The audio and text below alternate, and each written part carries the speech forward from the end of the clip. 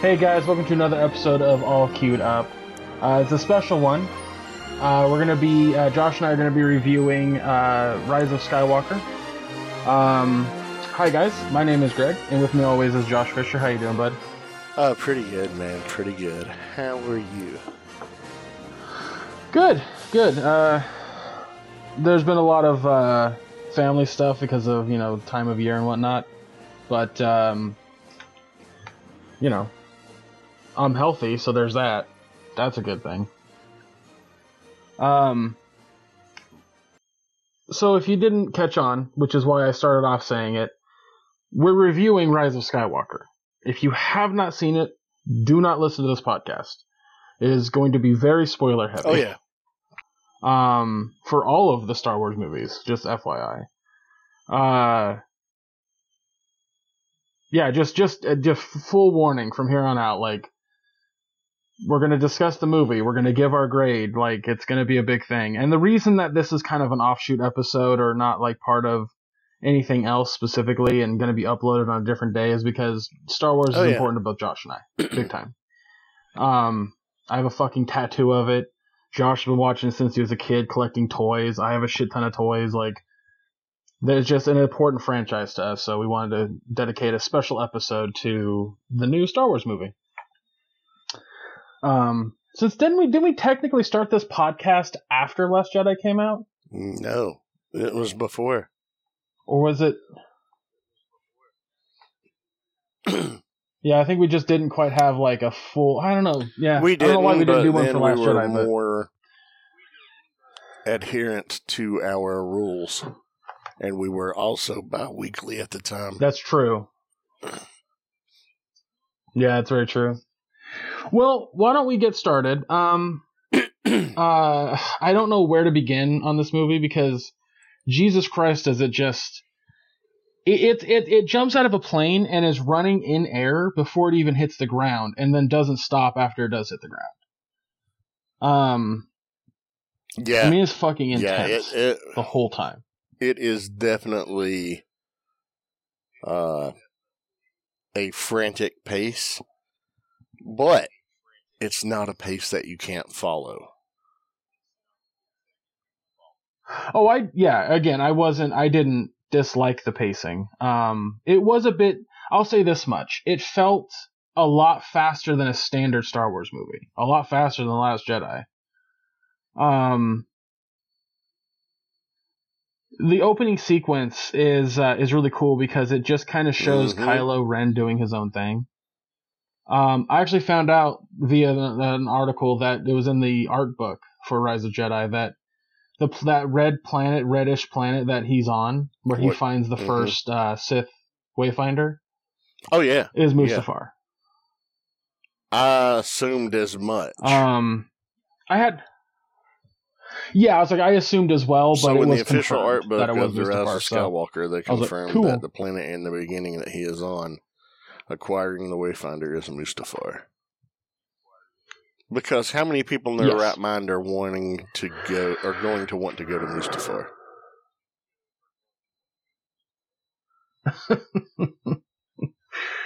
Yeah, I think that's. I really like the planet of Mustafar because it looks like a fucking heavy metal cover album cover. Especially when you look at Vader's castle that he has there and shit like that. Just it's big fucking obsidian monolithic, intimidating thing in the landscape. Yeah. Yeah.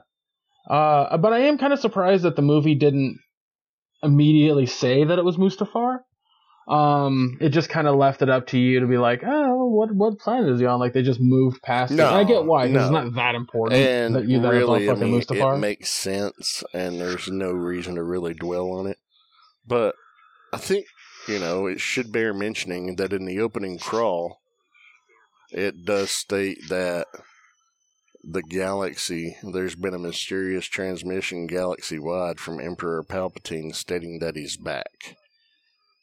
He's back from the dead. And Kylo Ren's like, there ain't enough room in this galaxy for me being Supreme Leader of the First Order. and a relic from the past. So he's going to track him down. He's going to take him out. That's his goal in the opening shots of the movie. You see him going and just taking people in his way out to find clues and information of what he needs to get that Wayfinder to find the way to where the Emperor is claiming to be. Which, this is like, this opening sequence actually shows, if I'm not mistaken, the hyperskip jump before the Millennium Falcon does it. I don't think it was so much as a hyperskip. I think it was just because that looked like kind of like a similar to the Kessel run. It looked like one of those mall clusters. That well, right? Yeah, you're not wrong. What I'm getting at though is that they call the whole like maneuver of like hyperspace, and then for like a brief moment, and then come out of it, and then hyperspace skin, and then come out of it as hyperspace skipping. Which is fucking awesome, by the way. Good. I mean, you know, they did that in the old EU books, but never had they done it on screen before. I never read a whole lot of the EU books. I read like a couple, and I really disliked them. I don't remember which ones I read exactly, but it had a lot to do with like Luke's kids and whatnot, and I was just like, eh. Well, if you're so I stopped reading a bunch of them. But Luke had a son. His name was Ben. I thought he had two kids. Han and Leia had 3. I thought him and Mara Jade had 2 kids. Him and Mara Jade had 1. So you started reading in the Yuuzhan Vong era, and a lot of those books were trash. Well, that's why I stopped reading then, because I was not a fan. 10 years before that, there was a lot of really good. So there was still a lot of bad, too. Yeah. It just depends on what you picked up on. But regardless. Yeah, like it was I think the coolest part of the Kylo Ren opening sequence was that it gave us immediately what we needed to know for the rest of the film. And that was Palpatine's back. He's a zombie of sorts, and he's orchestrating a plan. Yeah. He's been orchestrating a plan. Yeah, he's been he's on this type of life support, but he's alive. He's capable of coherent thought and speech and actions, and he apparently does have some control of his powers, I guess. But basically, his plan is he's been amassing his forces in what he calls the Final Order, and he has a fleet of Imperial-class Star Destroyers, and each one is equipped with a single cannon on the underside, in addition to all their normal armaments, that has the capabilities of a Death Star, just on a compact scale. So yeah, which is terrifying. Yeah, because he had at least 100. I mean, they didn't state how many he had, but it was probably right at 100, if not more. And you got to think, each Imperial-class Star Destroyer, a full troop complement, and command crew is 37,000 plus troops.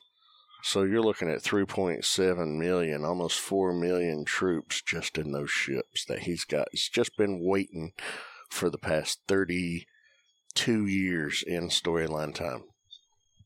Yeah. But it tells you everything you need to know, because once it gets to, like, once it moves past that and it just gets to Poe and Finn doing their little thing, like, the action starts to ramp up big time, and it's super fun. Like, they have a transmission, or they go to a guy who has he has information from a spy inside the First Order. Yep. And it's basically a chase sequence with a bunch of TIE fighters chasing the Falcon, which is super fucking nostalgic. And the maneuvers that Poe is taking with the Millennium Falcon to eradicate the stormtroopers or the TIE fighters that are behind him is a lot of fun. Dude, I also loved. Sorry.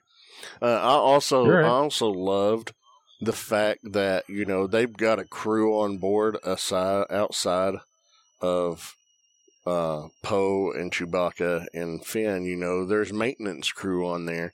They're actively making repairs the entire time all around the Falcon. It's just everywhere. Somebody's working on something. It's like 3 or 4 guys, easy, just working on shit, welding shit, patching shit together, taping this, splicing that. And I was like, oh, I love it because, at this point, that ship's been through hell and back 7 or 8 times, easy.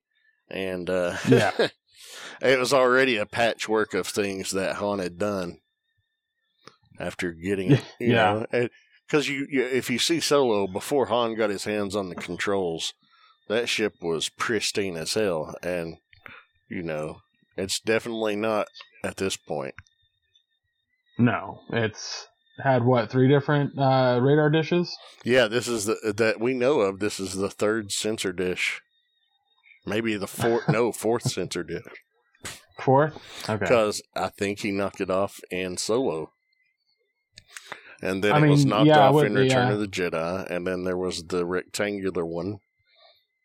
And now a more traditional round one back on it. Jesus. Right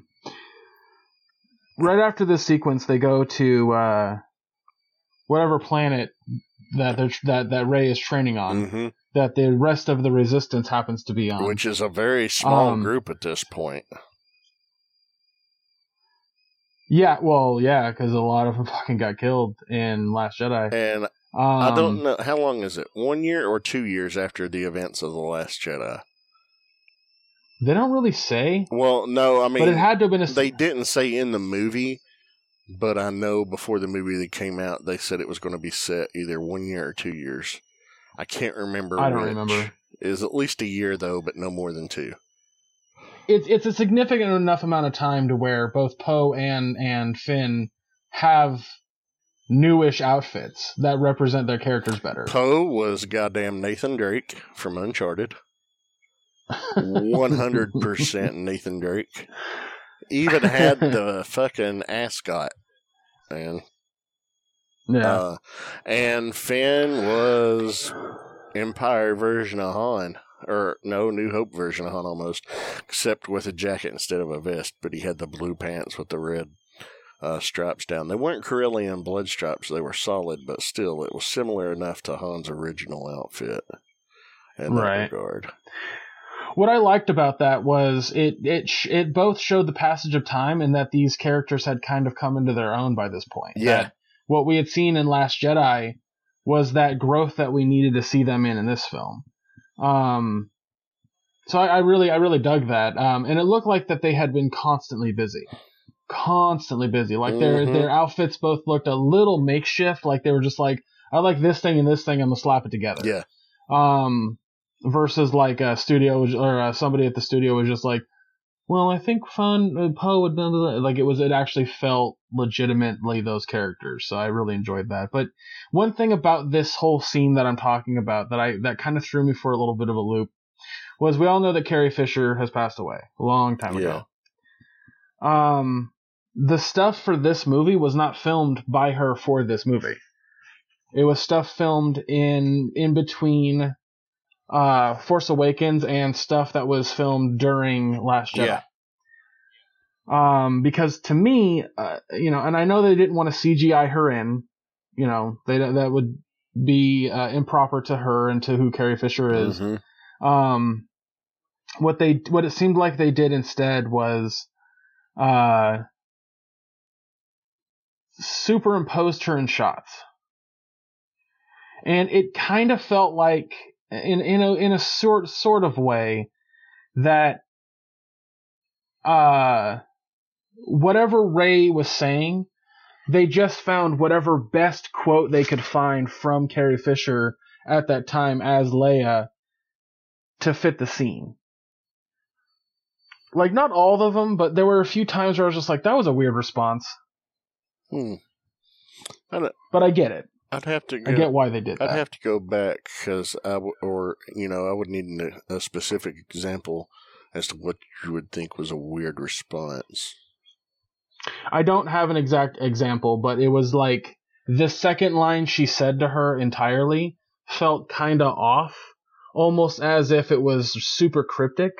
And then there was this shot where she's looking through her books and she shows Leia that she can find the Sith Wayfinder, and she knows how to do it, but she needs to find it. And the response that Leia gives was like, "Why didn't you just say like go?" Like it just seemed weird. Like she was like, "I'm not going to go without your blessing," and then there was nothing. And again, I get why, because there was no dialogue written or recorded for that, so they had to do with what they had. I thought that she said you're not ready, and she's like, "I'm going to go. I prefer your blessing, but I'm going to go whether you give it or not, because I know that's what you would do." And she just gave her a smile. I don't think there was a response that needed to be given after that. And I personally feel like that if Carrie Fisher was still alive and recorded that herself, the response would have been different. It'd have been more there. I'm not critiquing them for having what they had. I'm not saying that they shouldn't have been. It was just clear to me. It was clear how they had to make it. So that's all I'm getting at. This is less of a critique of what they should have done or what they could have done, and more of a, hey, I noticed it. I don't know. I don't know how much of it was scenes that they had it. I know that in interviews, JJ and Ryan Johnson said that there was a bunch of stuff they filmed. Yeah. Like during the stuff, so that's what we're getting. Yeah, I mean, it was all we were getting in this movie. But it was all legitimate footage that was shot. It wasn't anything that was reworked. Right. Okay. Correct. So, because when you were saying, superimposed her into scenes, I was thinking, I didn't get that vibe. Because, so when, in those shots where, like, they're in the forest and Leia's standing, like, face to face with her, or that shot where she's showing her the book, there really is no Leia there. She didn't film those shots before she passed away. There were shots that she had in front of a green screen where she was communicating to somebody else. And they were going to use them for other things in Last Jedi, but then got scrapped. Okay. And then they moved those to Rise of Skywalker. There is no actual Leia or Carrie Fisher there. They put her in via, movie magic. Okay. But, I mean, she actually still filmed the lines and everything. They did a good job. And that's the thing that was very important to a lot of people, and myself included, that the stuff they did with her was going to have to feel genuine. And honestly, to me, we're jumping ahead and plot a little bit here because we're talking about Carrie Fisher. How they handled Leia's death and how they handled that whole conversation, I thought it was perfect. Absolutely. Legitimately, I was like that shot of her laying in the bed, she's dead, and all the people standing around, and it's somber for a minute, and the way that she kind of helped get Kylo to be, go back to being Ben. Yeah. Chef's kiss. Like I couldn't love it more. Like I genuinely do. So I should mute my phone. But oops, that's not muting my phone. There we go.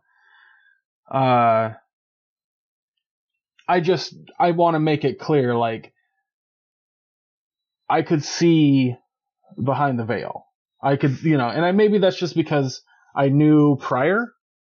Had I not known prior, I might not have noticed it. But going in, I was like, I know she died before this movie was filmed, and I know that she's in the movie. So my brain was already there, I think. Yeah, I didn't know. I actively didn't seek out any spoilers, and I managed to have nothing at all spoiled for me.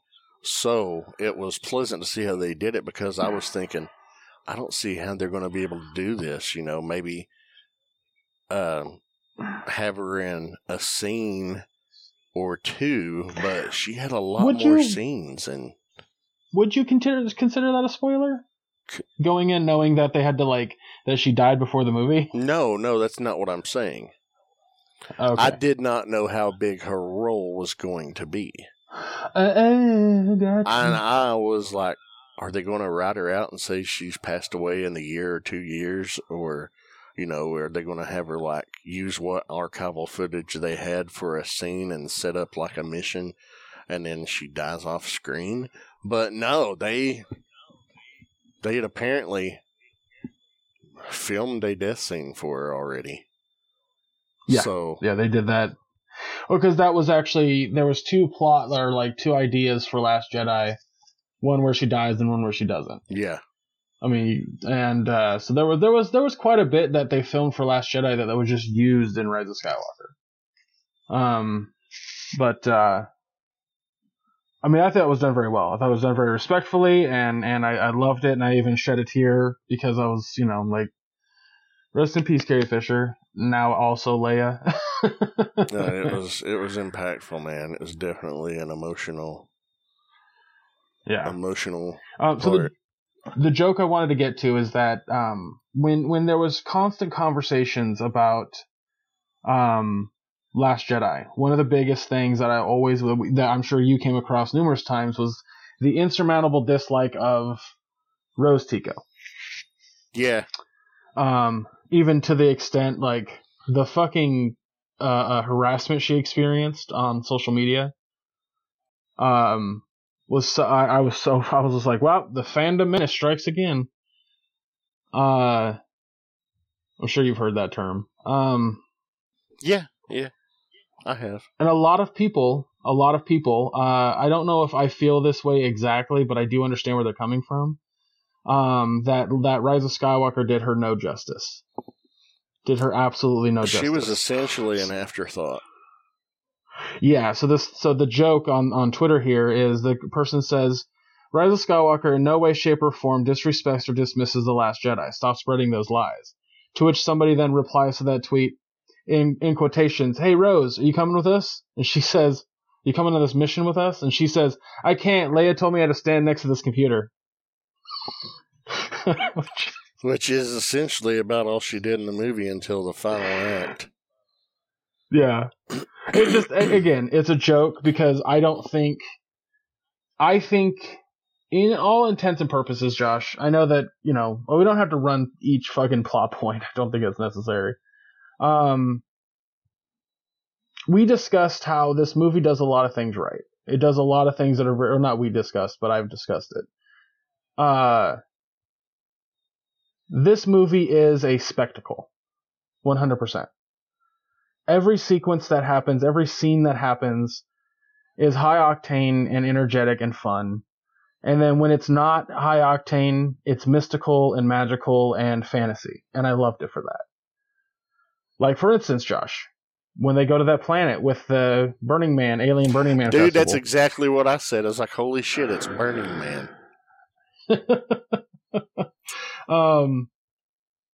First and foremost, I adore this, like, that culture. Connection via force. Well, I was gonna say the connection via force where, like, items can be transferred. Yeah. Well, we space. saw a little bit of that in The Last Jedi. Like when Kylo's confronting her, they're talking telepathically, but they can see each other. And he reaches out for her and she closes him out, but she's standing in the rain. And then when he pulls his hand back, it's soaking wet from the raindrops. So they've already established that was possible. So when he reaches that's through my point, and is like, snatches that necklace off of her, that was awesome. I was in love with it, dude. Yeah, I was like, yes, let's make this a full-on thing. But, like, right after that, they meet up with Lando, which was a cool, like, boop, here he is. Yeah, and I guess this is a little bit of a spoiler. As soon as he said, "Follow me." Really, I did not. I was actually like, I knew. Here's the thing: I knew that he was in the movie because he's cast listed. Like, he's in. I think he's on the poster. Well, he was in the trailer. Oh yeah, he is in the trailer. I forgot about that. I just didn't know where he was gonna be. So the second that was him, and he takes off the hood, and I was like, oh shit, Lando. God, Lando just straight fucking crossbowed a guy in a Star Wars movie. Yeah. Heroin right through his goddamn face mask. That was really fun. But like, so right after that, what does the movie do? It goes, hey, there's this chase with both like like guys in the air and the guys on the ground. Dude, and it was awesome. Those ATV things that those first order stormtroopers were on. That was awesome. And then, of course, you got that small skiff. It was very reminiscent of the old Tatooine skiffs in Return of the Jedi. That. Yeah. I know what you're talking about. Mm-hmm. Sorry, I was. Yeah, like no, it was, dude, it was so. Pardon me. It was a lot of fun. I really enjoyed that sequence but what happened right after that? It slowed down just a little bit to give to make it more of the fantasy setting set in with like the serpent and whatnot. Mm-hmm. And that dagger, and oh my god, it was so fucking funny that C-3PO would not translate it. Well, yeah. Well, another thing too, she used force healing. She laid her hand on that serpent that they were all certain was going to eat them, and she healed it, and it backed off, and it also swatted the wall and gave them a way out at the same time.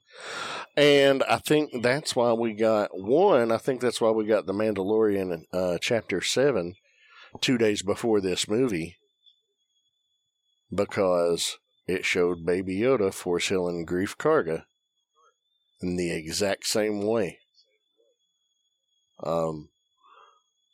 So there's that.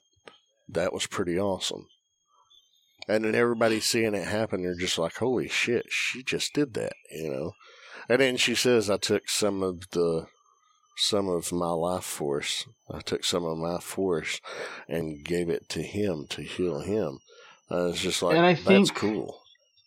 I think that's why, and like, because here's the thing. They could have released Mandalorian on Friday, episode 7. They could have. It wouldn't have really mattered, but I think that's why they released it on Wednesday. Mm-hmm. So that way you could see force healing. That's what I just said. Sorry?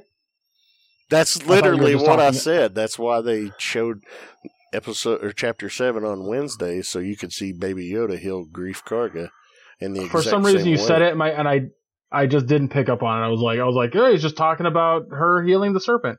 I don't know why I heard you I heard you say it. I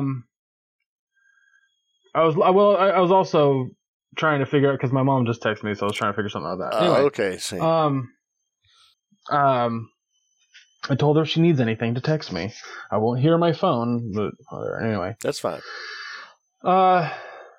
Yeah, it was just really nice. I really enjoyed that. Like, was it? I think it was BB-8 rolls up and was like, people pop up, and she's like, I gave some of my life force. Was it that? Yeah. Was it BB-8? Yeah. Yeah, I thought. Yeah, because they didn't find Dio until they get into the ship that they were looking for.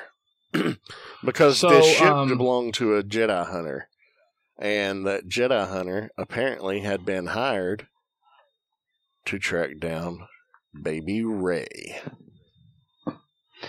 Yeah. And that was the ship she had seen in her flashbacks, her visions, leaving her as like a 3, 4, 5-year-old girl on Jakku. Right. The sequence right before that, right before all of that's kind of learned,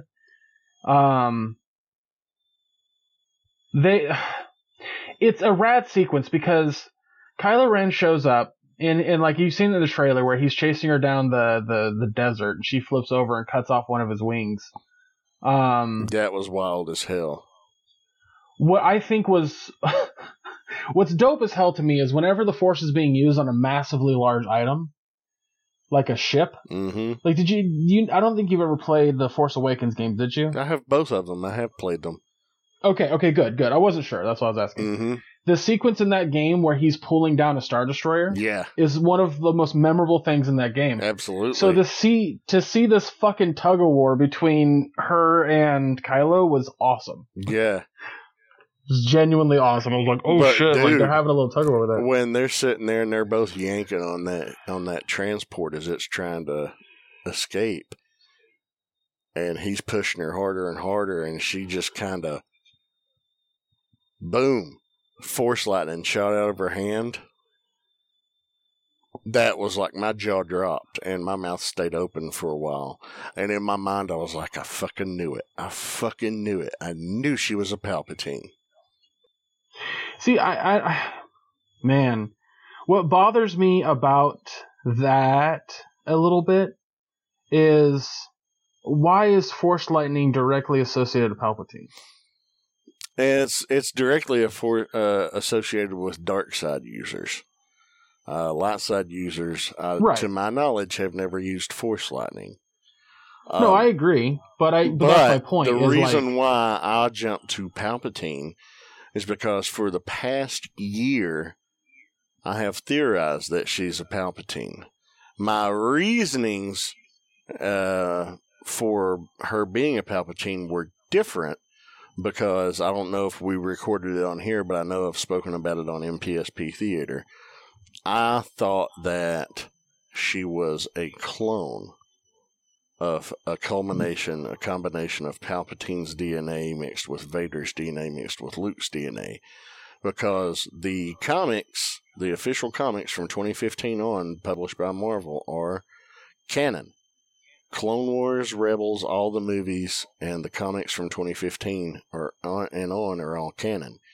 And in 2018, they established that Palpatine created Anakin in the womb via Force manipulation of his DNA and midichlorians. So, by proxy, Vader and Luke and Leia are Palpatines. So I thought she was a clone. I was ready. I was ready for any kind of like correlation or relation to one of the characters. That could have been anybody. I was ready for that because there was a couple things that I had read like a year ago that were talking about that sort of thing, and I was like ready for that possibility. I genuinely dislike that she's a Palpatine, because to me, I really liked the idea of her being a nobody. I love the idea of telling a story where the main character doesn't have to have lineage in order to be great or to be powerful. That you can just be great and powerful without that connection. I really liked that. Like, again, the message at the end of Last Jedi, where the little boy grabs the broom, that was that message that was being told. No, I don't think it was. How is it not? Well, here's the thing. It's always been established that to use the Force, you have to be a Force sensitive. But a Force sensitive doesn't have to come from lineage. She just happened to do so, but it was presented in her to a way by Kylo Ren that she was a nobody. We assumed that doesn't. You didn't tell me why what I said was incorrect, though. No, I don't think that the message was anybody can be great. You know, I absolutely think that's the message. No. Whether or not the movie says definitively that she's a nobody, the movie itself is trying to get that message across on numerous scenes. That's the point that I'm getting at. To me, it was trying to convey that there's still hope. Hope's still alive. And we can all be a part of this. We just need to rise up. I can fully tell you right now that like there was an interview with Rian Johnson a year ago where he expressed that was the message he was putting in the film. Well, I picked up on it. I definitely picked up on it. Like somebody posted it today on Twitter where he was basically saying like he was like I really like he's like I really like the idea of a hero who doesn't, you know, in a universe full of characters that are established, like not having a direct connection to anybody and still being great. I really like that idea. And I do too. Now, he obviously wrote or they made that movie so that way there was some wiggle room to make her a part of lineage or something. And I'm not saying that it doesn't make sense. What I'm saying is that I would have rather her been a nobody. I mean, I would have been perfectly fine with her being a nobody, but it made a lot more sense for her to be a Palpatine, and I'm totally fine with it. I don't know that it made a whole lot more sense. It didn't. But in the same time, I'm also saying that Force users didn't all come from lineage. They literally popped up out of being nobodies. It's like nobody, very few families were prominent in the Force. It just so happens when Palpatine came to power and, the Skywalker family, that's the only real lineage we have that's official canon. Pre-canon legends, you had like the Keldromas back in the Old Republic, but for the most part, there's never been lineage. So technically, unless you're a Skywalker, everybody's a nobody. They're just Force sensitives.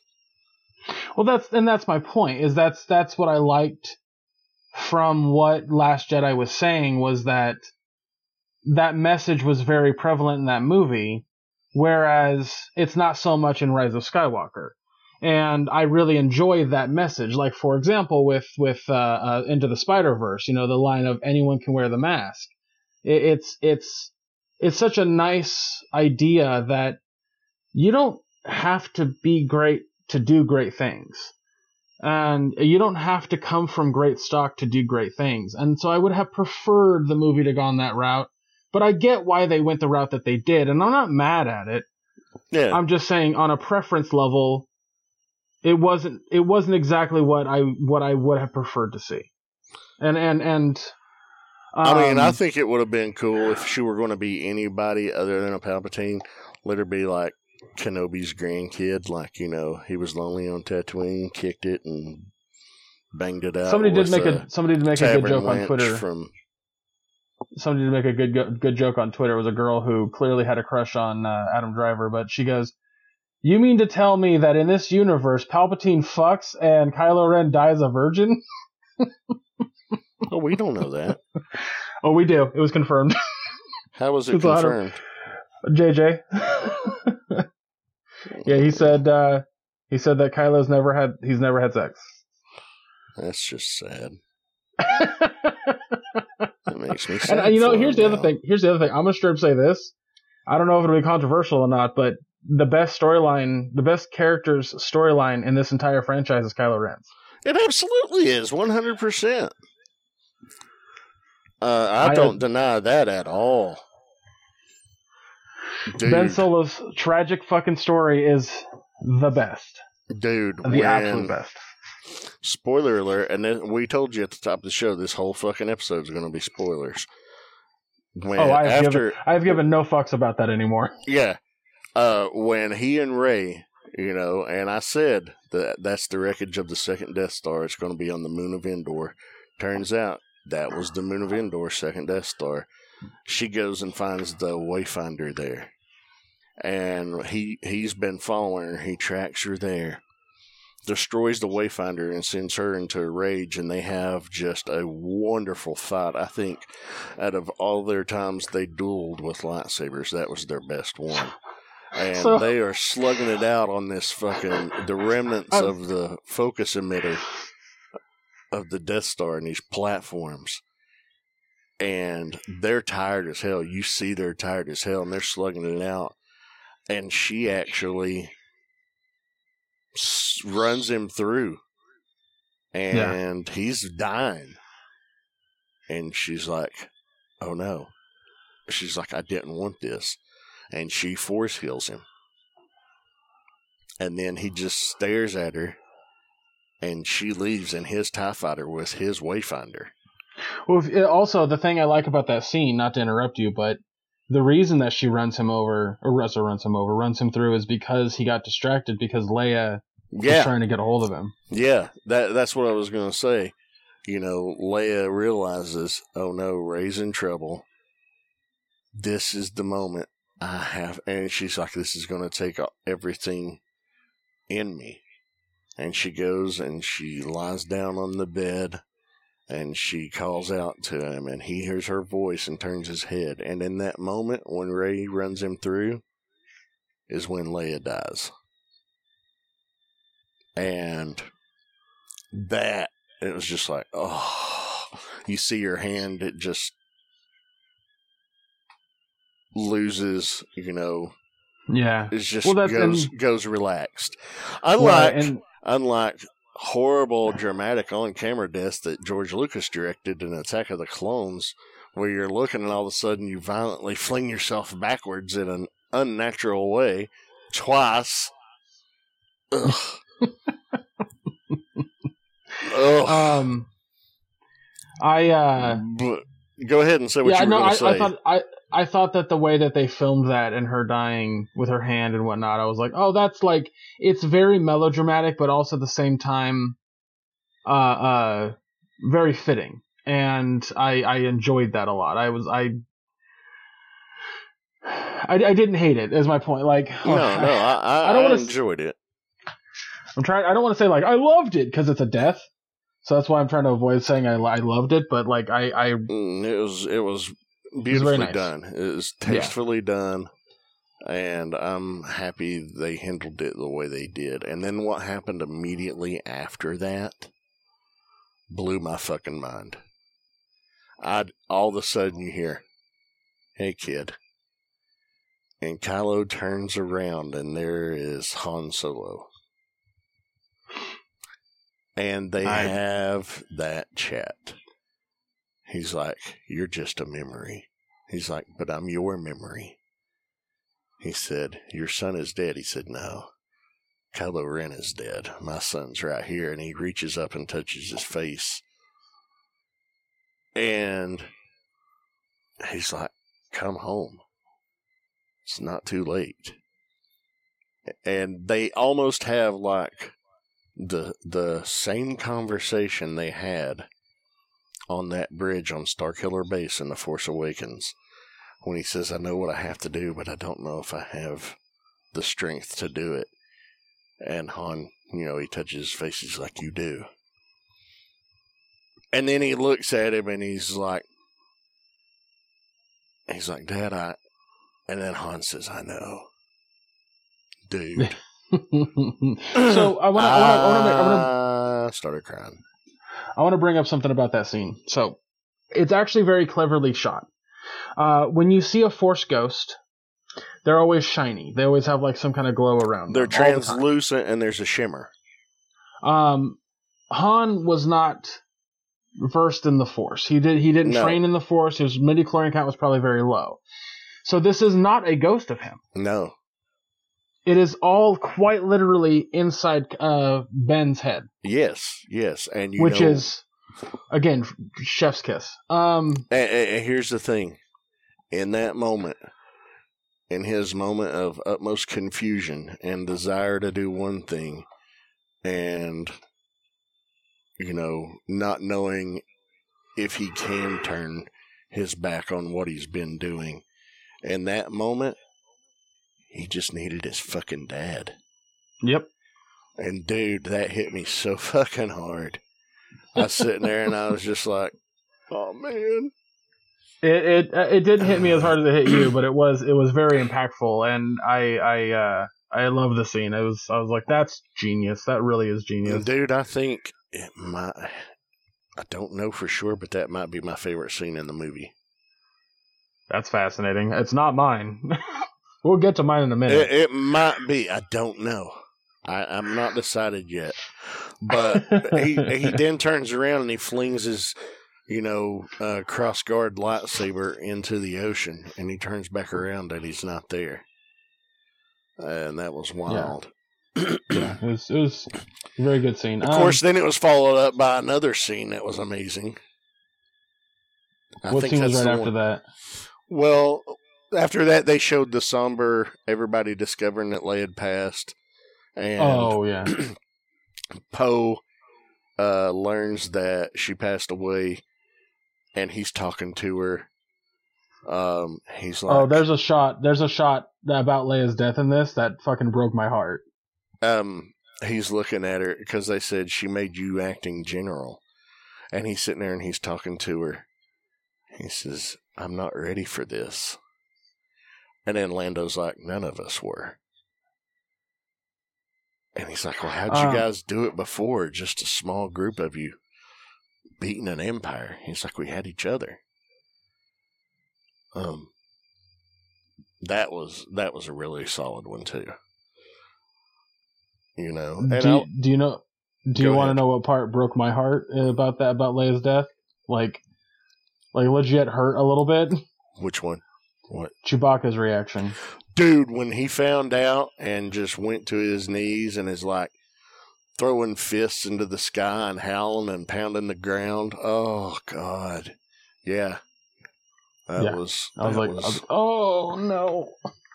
Chewie, no, I'm sorry, bud. Yeah, man. I thought those were great scenes, and I thought the scene immediately following that, you see Rey, she's flown back to Ahch-To. She's furious. She's crashed Kylo's TIE fighter, and she's like, I'm done. I'm done with this. This is crazy. And she takes Luke's lightsaber, and she hurls it towards that flaming wreck of a TIE fighter, and you see Luke's Force Ghost hand catch it, and he's like, what are you doing? I like that his old man sass was still there, even though he was dead. Yeah.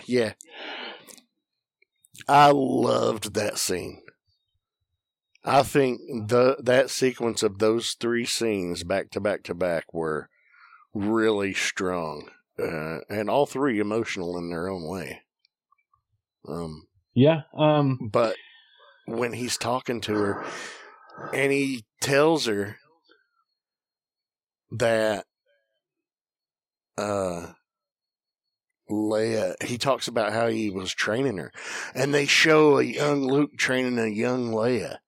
That was so fucking cool, and she had her own lightsaber. And then Luke gives her Leia's fucking lightsaber. That was so cool.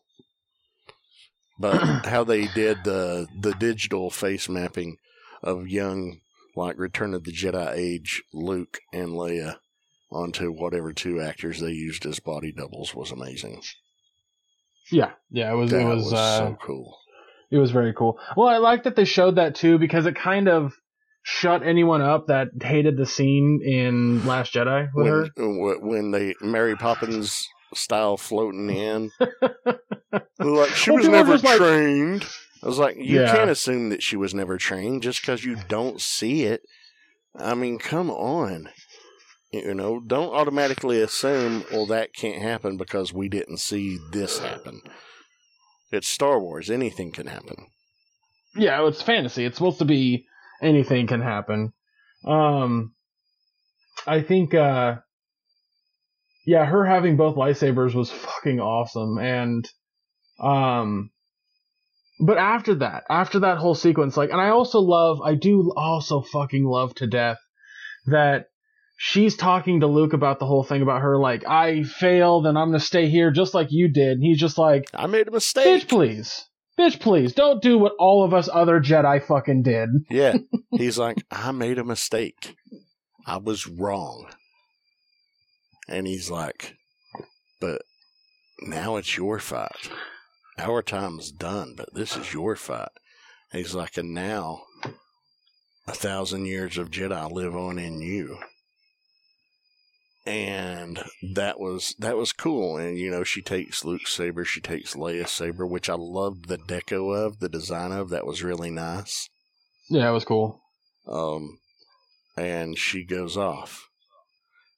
He's like, you got everything you need. And boom, Force pulls his TIE fighter his X-Wing up out of the ocean and bequeaths it to her. It's like, and then back at the Resistance base, they're like, Red 5's in flight? What? This transmission's coming from Master Luke. That was just so cool. She's transmitting the path to Palpatine. Yeah, I mean that's also, I want to point out before we get to the final scene of this movie, One thing about this movie that it does a lot of. Some have argued that it is a bad thing. I have argued that it's just a thing. Sometimes I do feel like it's a little bit of a pandery moment, but it doesn't detract to me. It's just fun. But then it's very fucking nostalgia heavy. This whole movie is super fucking nostalgia heavy. Well, it's calling back to the original trilogy, which would be the nostalgia heavy stuff that I'm talking about. Yeah, and not so much the prequels. But the reason why you don't, and I would argue there's a little prequel stuff in there. There is, but there's not as much as original trilogy callbacks. And the reason I would argue that that's logical is most all these characters were only present for the original trilogy and on. None of these characters, with the exception of Palpatine, were around in the prequel era. So they're not going to have much reason to call back to that. Right, I think for the scene like we were talking about with Luke, it's that whole like, surprise, he tried to train Leia, here's her lightsaber, that's all new, none of that's nostalgic, at least not necessarily wholly nostalgic, but then he's like, let me lift this whole X-Wing out of the water with like shit on it. Yeah, that's straight up Dagobah Yoda recreation. Exactly, so that's kind of what I'm talking about, like it was like super heavy on that. And again, not in a bad way. I don't think. I don't think it was bad in it by any means. I think nostalgia is very fun, but if like again, as I pointed out, as the show Watchmen pointed out, nostalgia can be toxic. Yeah, it can. So, but in this regard, I don't think it was a bad thing at all. No, because it was tied with something new, is my point. Exactly. Like, when you have nostalgia, it's fine, but, like, make it a little bit newer at the same time. So giving us that piece of information about Leia, and then the nostalgia, I was like, that's really well done. Really nice. Yeah. It was nice. You acknowledge the past, tip your hat to it, and give us something new and move on. Speaking of that, did that in spades.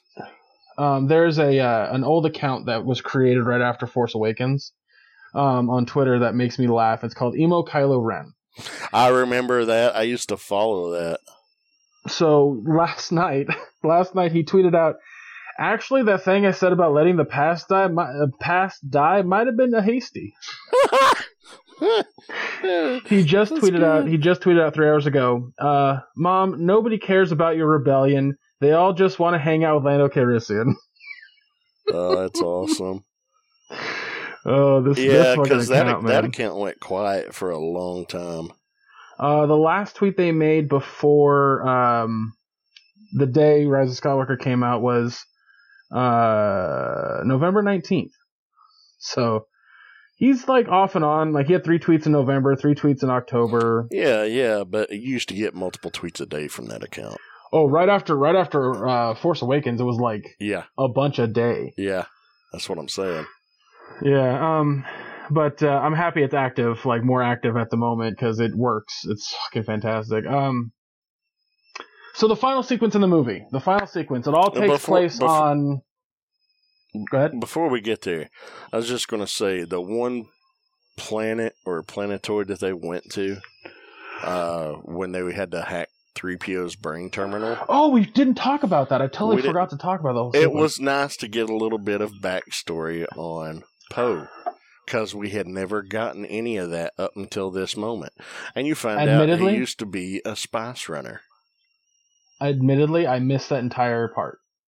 Oh, no. I had to pee that bad. Like, I was like, I'm going to piss my pants. So I literally, like, sprinted to the bathroom, went pee, and sprinted back. But when I got back, Zoli, or whatever the hell her name is, Zuri, she was taking them to see Babu Frick. Like, they were already making their way through the city to see Babu Frick. Okay, well, so on their way through the city, when they encounter her and her squad, they're trying to talk their way out from being turned in because the First Order's going door to door and checking everywhere. Zuri puts down the squad that she's with and is like, come on. And Finn's like, how do you know this girl? I know her from way back. And she's like, oh, he didn't tell you that? He used to be a spice runner. And he's like, what? Poe Dameron? Poe Dameron, Spice Runner? He's like, let it go, Finn. He's like, Poe Dameron ran Spice? He's like, you were a stormtrooper. It's like, they took me when I was a kid, something along those lines. He was just fascinated by it. That was just cool to, you know. That certainly explains the connection that Poe had with her. Yeah. That I didn't. I was like, I don't understand their connection, but I knew that I had missed something. She said they worked together, and when they knew each other, they smuggled spice together. And I fucking loved their relationship when he like asked her for a kiss, and she was just like, no. Yeah, and then he nodded. He's like, all right. Can't blame a guy for trying though. Right. Well, you know, at least he asked. And, you know, that's an important message. He asked, you said no. And gentlemen, he respected that. Yep. That's a gentleman right there. But yeah, that plays into also how earlier in the movie when they were trying to escape Burning Man on the skiffs, and he was hot wiring the skiffs, and Finn's like, how do you know that? Poe's like, wasn't always resistance. And that's, you know, that's all he would say. That was funny. It just I completely forgot to talk about the whole sequence, because there was like the fight that Rey and Kylo Ren had in that sequence, and then because she was actually on his Star Destroyer.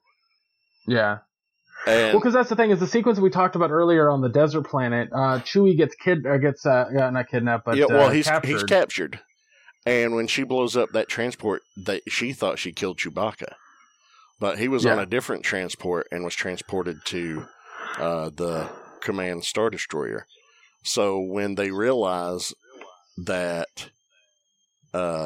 she senses Chewie on the planet, if I'm not mistaken. Not on the planet, but when they're... Yeah, I think when they're down on the planet, she senses him, and he's alive. He's got the dagger. He's on that ship. Oh, it's the dagger she is it the dagger, or does she... Because I remember her saying that they knew Chewie was there. No, she knew he was alive. He was on there, and he had the dagger. Okay. So that's why they went up to get him.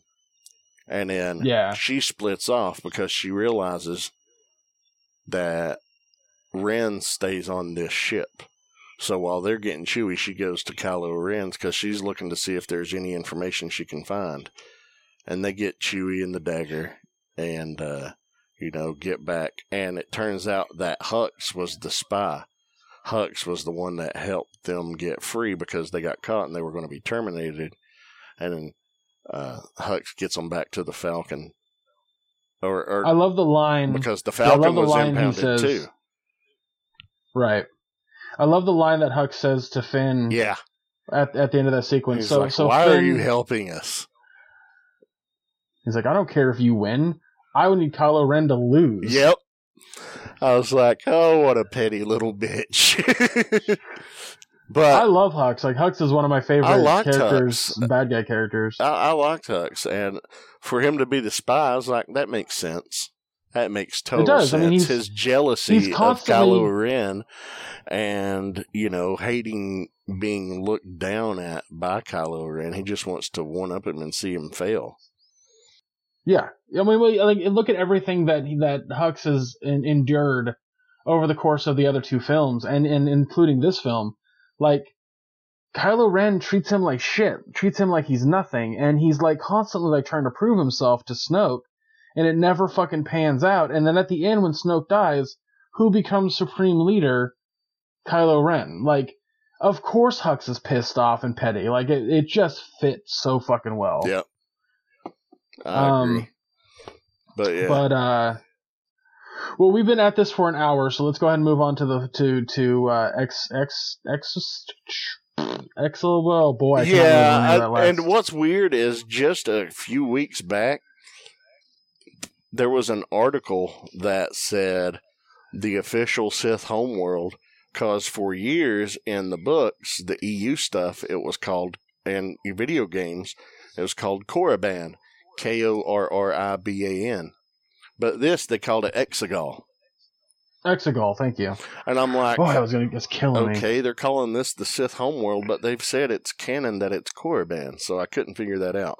So I just went with it. But yeah, Exegol. Well, I think two things. I don't think Exegol is the Sith planet. I think it's Palpatine's planet. Do you where think he has Sith stuff. Yeah. I think there's a bit of a difference. I mean, you can call it the Sith planet if you want to, because it technically is, but I don't think it's the Sith homeworld. Okay. And also, you got to keep in mind, like, as far as I know, the other EU planet that you were talking about, I don't, Korriban. unless it's in something that's post Disney, like this new canon. It's been in a book somewhere. Yeah, it actually said so. There was an article in the past month. Okay, I honestly don't know, but I think in that, regardless, I think if you just look at Exegol as Palpatine's planet, not his homeworld, because he was born on Naboo, apparently. Right. No, I mean, but just in like terms of he owns it. It's like this is his kingdom. It was in the unknown regions, in uncharted space. So, yeah, man. So basically, Rey's flying there. She transmits the coordinates of how to get there, the exact path. Poe sees it. He's like, "Oh, we got to go, but we need help." And Lando's like, "Me and Chewie will go to the core systems, and we'll get our allies together." So the rest of the resistance goes to Exegol, and there's just this huge fleet of Star Destroyers. There's like 100 of them, maybe more. I don't know. They don't specify a number. But one of the things they said, we don't have much time before these Star Destroyers start heading out to hit their targets. They said, but the thing is, they are on planet. They have to take off. It's not easy for a ship that size to take off without navigation assistance.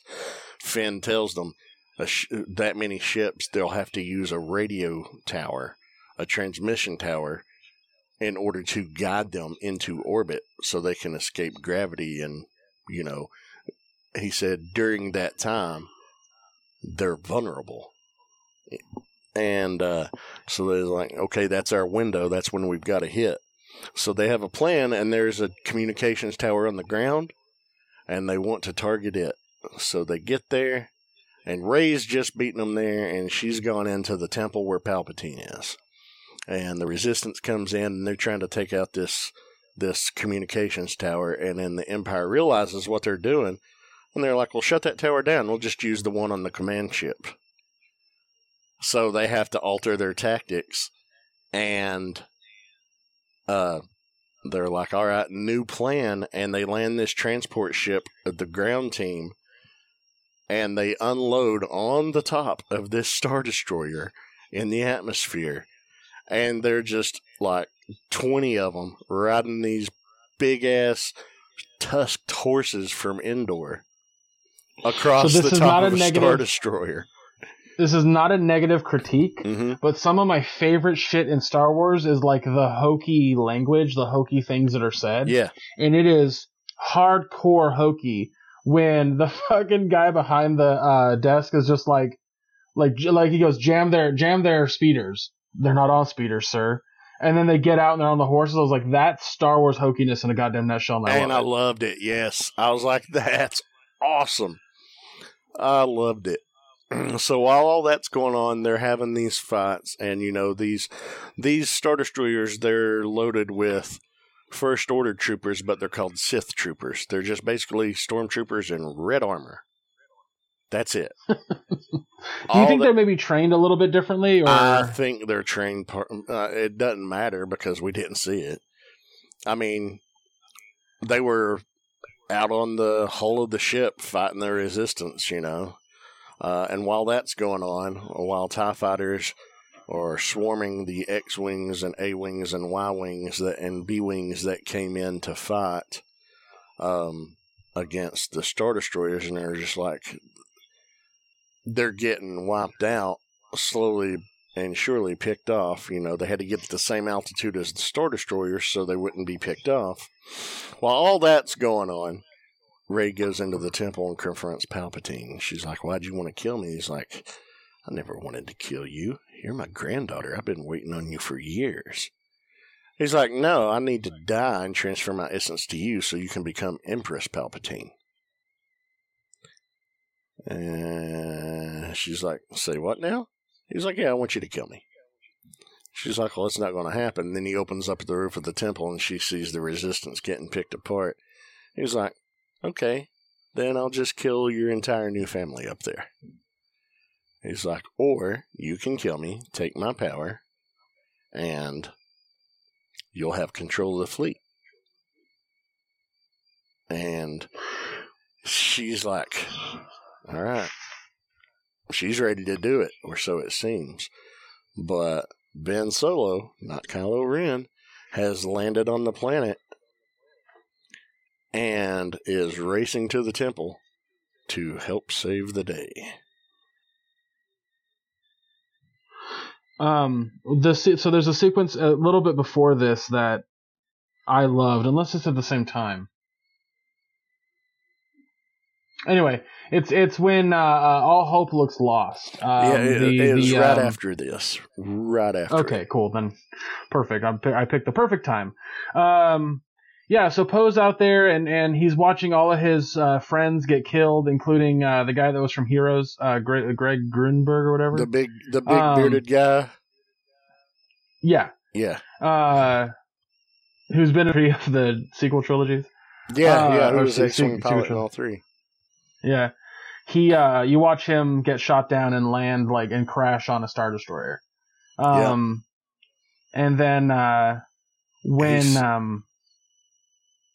was going to say right after that, it looked like all hope was lost. Well, that, and then Palpatine unleashes the Force lightning on him. Not yet. No, because Poe's No, you're right. My bad. Everybody's like, Poe, what do we do? Poe, what do we do? We're getting picked apart. And he's just like, sorry guys, I thought we had a chance. Tight focus on his face. And he just you just see just total, I'm sorry, I thought we had a shot. That's what he says. And then, boom, Lando and the cavalry shows up. That cavalry, by the way, I think is my favorite moment of the movie, by far. It was so fucking rad to see. To me, those giant... Hundreds. I mean, you can clearly see what is my favorite stuff in Star Wars, because I've already said, them having the tug-of-war with the ship was awesome, and that sequence was awesome, because it's always the big stuff that I always love. In Last Jedi, my favorite moment is the fucking Holdo maneuver. God, I fucking love that. I like that, but it wasn't my favorite moment. Well, I'm just saying that's that's the stuff that always gets me in Star Wars. See, for me, it's the emotional one-on-one character beats that get me. But yeah, man, that was awesome. You see all these ships just filing in. You see fucking every type of cruiser. You even see the Ghost from Rebels in there. Yeah. There's a lot. I want somebody to be eventually pause that part and then just show identify all the ships. Because I guarantee you, there's a bunch of Easter eggs in that shot. There has to be. Oh, yeah. Well, see, there's going to be more Easter eggs we'll talk about here in just a minute. So they show up and they start taking it to the Star Destroyers and TIE Fighters. They're taking out the underside planet killer cannons on the Star Destroyers, and then the Emperor. While they're doing that, Kylo gets into the temple. He has to take on the Knights of Ren. They've turned on him. They're like, all right, you're not our boy anymore. We're putting you in the ground, sir. And when he's fighting them hand to hand and they're armed, and, he's trying to hold his own, but they're starting to get the better of him. And then at this moment, Rey is going through the ceremonial steps for the essence transfer from Palpatine to Rey. And she's got her lightsaber ignited and holding it behind her head. He thinks that she's getting ready to strike him, to kill him, to transfer his essence. And she passes the lightsaber to Kylo. That was awesome. That scene was fucking rad. Which was great. I was like, and he just dispatches the Knights of Ren. His reaction to that, though, what I thought was so... oh my god, I was just like, this is the best. He pulls the lightsaber out after getting his ass kicked for a minute, and he looks at them and shrugs his shoulders, or like gives them that like, Yep. what fucking now, bitches? Like, oh, that's so good. So he makes short work of them, runs in there, gets to her before she can be whatever, and he's like, I see. A dyad. No matter. I'll take your life for my own. And boom, he starts transferring life from them, like the opposite of force healing. He's life draining, force draining them. And it mends his body. Like you see because he was fucked up. He was really fucked up. I don't think he had any legs at the point. Oh no, I'm full on, like, in my mind, he was a zombie. Like, he was only... Oh, he wasn't a zombie. Well, I'm using the term zombie loosely because he was just alive by machine. Like, Yeah, well, I mean, he still had brain function and speech and everything. But I think that was that was only via the Force. I don't think that his body actually had any life in it. I think he was legitimately... No, I don't think so either. Yeah, I get that, what you're saying that. But see, when I think zombie, I think... yeah, I know what you mean. What I mean by is his body is literally dead, but it's being controlled elsewhere. Yeah, his body, I mean, there were pieces missing, and there was rot and wounds that just wouldn't close and everything. And absolutely, the machine was sustaining him. But when he did that life drain on them, it regenerated his body, and he was whole again. Yeah. And then, boom. That's the point when he hurled Kylo Ren into a chasm. He's like, "You're gone." He basically was just like, "Fucking Skywalkers, blah." Flung him like a rag doll. Like, threw him out like yesterday's trash, man. Well, the way it wasn't just what he did; it was what he said was so vicious too. He was just like I'm tired of these fucking Skywalkers. Yeah. And then, to Rey's horror, that's when he just puts his hands together up above his head and channels the force lightning of all force lightning. It's like, you ever see a blue light in the sky that's impending disaster at the end of a movie? That's what this was, and it started just arcing and nailing all the resistance ships. And basically, it's treating it like an ion cannon's hitting them. They're losing all electrical functions, so all of their ships start to lose control. So that was pretty insane. No, it was awesome. Like, it was one of those epic giant moments that I think are a lot of fun. What I didn't see, and I don't remember, but did any of the ships actually get destroyed because of that? Like, they didn't get destroyed. I don't know if they got destroyed, but they were all losing power and heading towards. I'm sure a few did. Yeah, I just don't remember 100%. Yeah, I don't remember seeing any like crash into the surface or onto another Star Destroyer, but there had to have been like as many ships that were out there that got hit by that. There had to have been. Yeah, but in this moment, Rey's lying there on the ground, and Palpatine's like, "I am the Sith," and he's already made the statement that he, in the opening scene with Kylo Ren, he says, "Every voice you've ever heard has been me," talking about how the essence of all the prior Sith Lords are a part of him now. Yeah. So Rey is laying there on the ground, and she's trying to call the Jedi, the spirits of all the Jedi of the past, to her. And you hear the Jedi, they're coming to her, and they're saying, "We're here. We're with you. We're part of you." And it's Luke, and it's Ben Kenobi, and it's Obi-Wan, younger version. It's Qui-Gon. It's Yoda. Ahsoka's voice was in there. Mace Windu. So was Mace Windu. Kanan Jarrus was in there. Who? And Kanan Jarrus, the guy from Rebels. Oh, okay. I think Ezra was in there. I'm not 100% sure. I mean, I feel like if there was a Jedi that had a speaking role, they had a...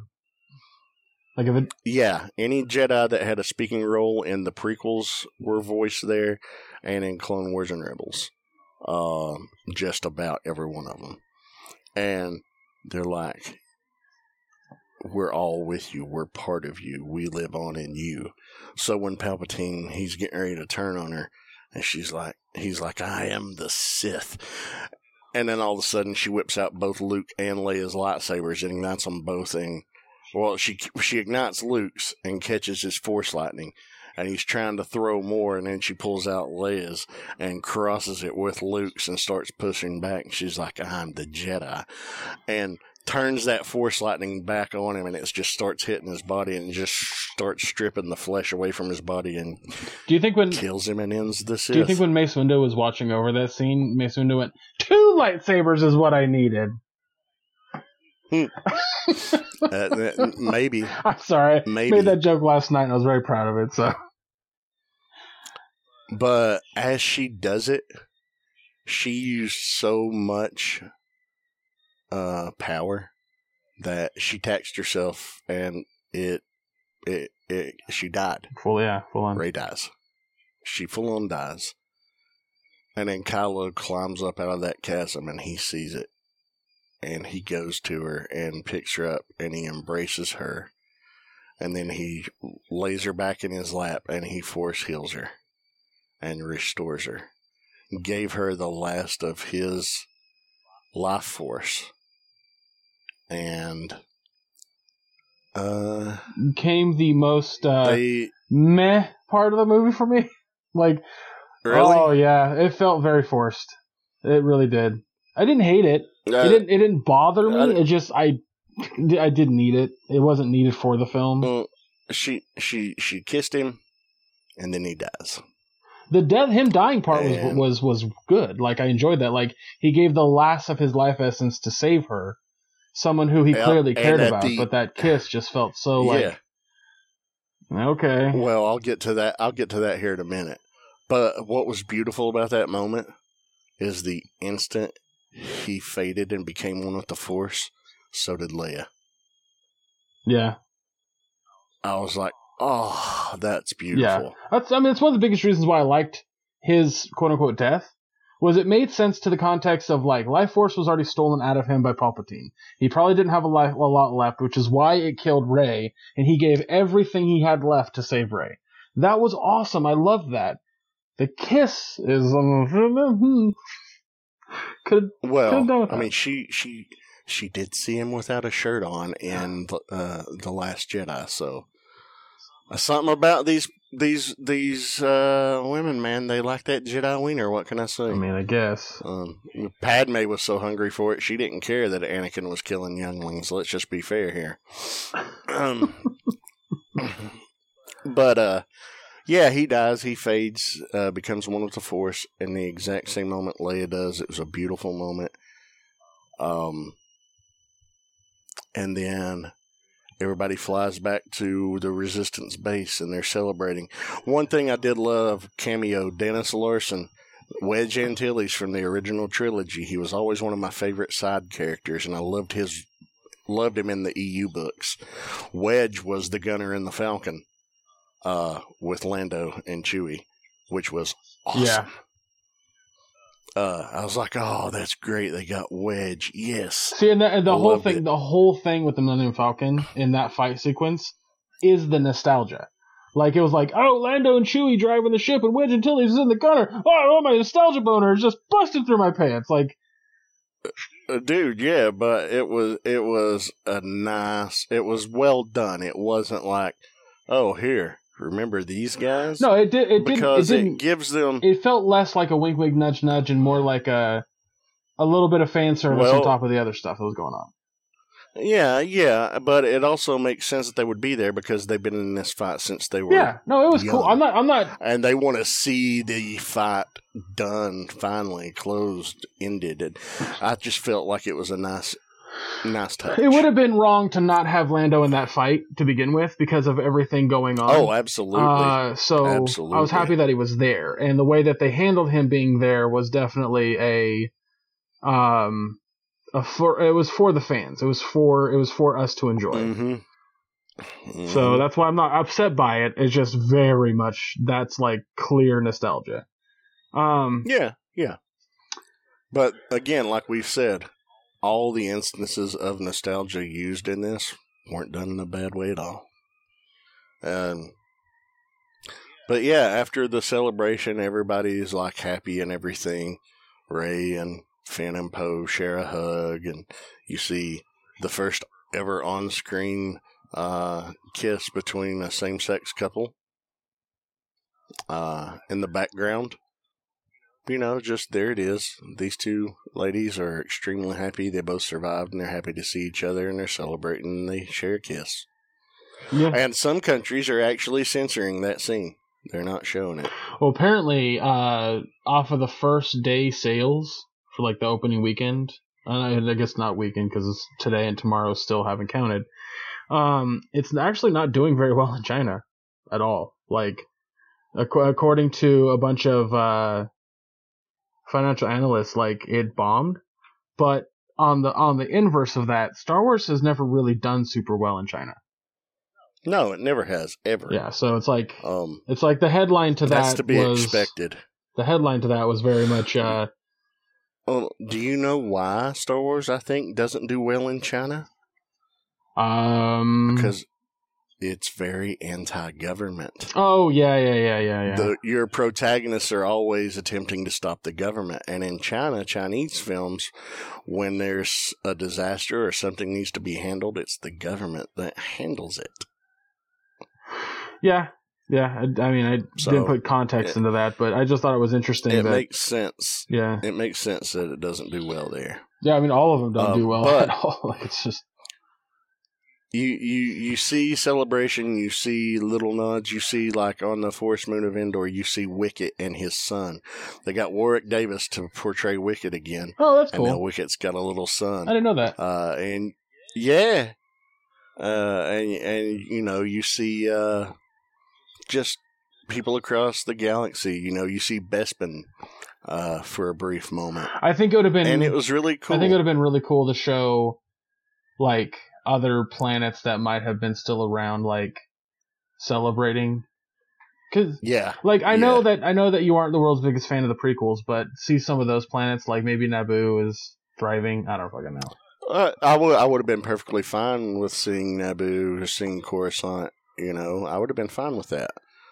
But, you know, what we were shown, everybody's aware of what happened. They're aware that they stopped him. The galaxy is happy. There can be peace, essentially, for as much peace as there can be, I guess, without a Sith Lord. Because there's always going to be political struggles. Well, that's but then we get one last... Yeah, that's what the whole Canto Bight part in Last Jedi was showcasing. Exactly. Like, war profiteers are always going to be around. Yeah. And then we get one last final scene.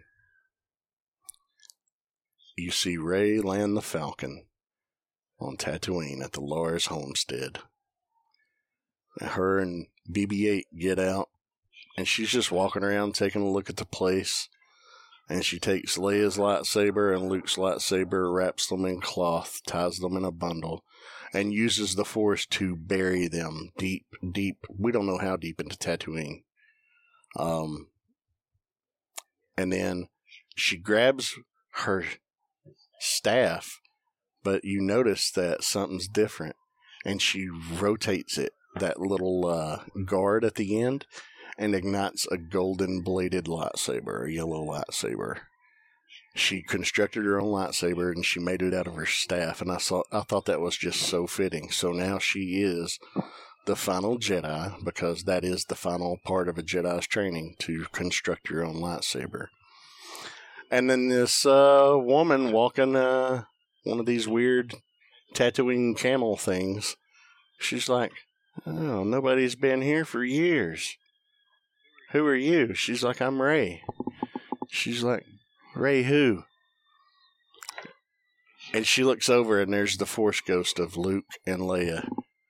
And she looks back, and she says, Rey Skywalker. And then, closing scene, she's standing on that, overlooking that pit. The same one that Luke stood on in A New Hope, to the twin setting suns of Tatooine. and BB-8 by her side. And, dude, I was just like, that's the perfect way to end it, man. I thought it was the perfect way to end it. I think it was... I loved this from every second of this movie from start to finish. The only thing I would say that I did not like about this, and I didn't like it in The Last Jedi either, is the passage of time. Like, apparently hyperspace jumps take like 5 minutes. Yeah, you're crossing light years. Come on now. It takes longer than that. But the whole time frame after they learned the plot was supposed to be 16 hours. Come on now. That's my only critique of the movie. I just don't think the time worked like that, setting it up like that. But aside from that, dude, I loved everything about this. This checked every box for me from start to finish. I sat there with a big smile on my face, mouth open a lot of the movie, jaw-dropping moments, and a few tear-jerking moments. And I was wholly satisfied when the credits started rolling. I was like, thank you. So, yeah. This has been 42 years of storytelling, and there were some dark times. There was the dark side we had to get through from 1999 to 2005. I shake my head because I don't wholly agree with you on that, but...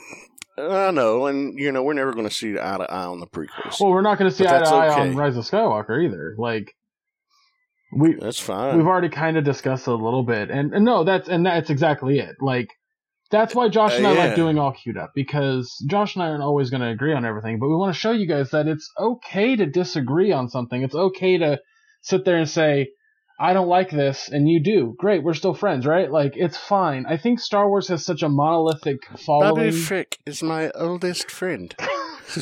Speaking of that, guys, in the call that Josh and I go into to record these things, I was like, I changed we're using we use a platform called StreamYard, and we can see each other on it. And we could type in like names for each other, for ourselves. And so I was just like, I'm going to go in here with something from Star Wars. I'm a Babu Frick. And I joined the party, and Josh's is Babu Frick is my oldest friend.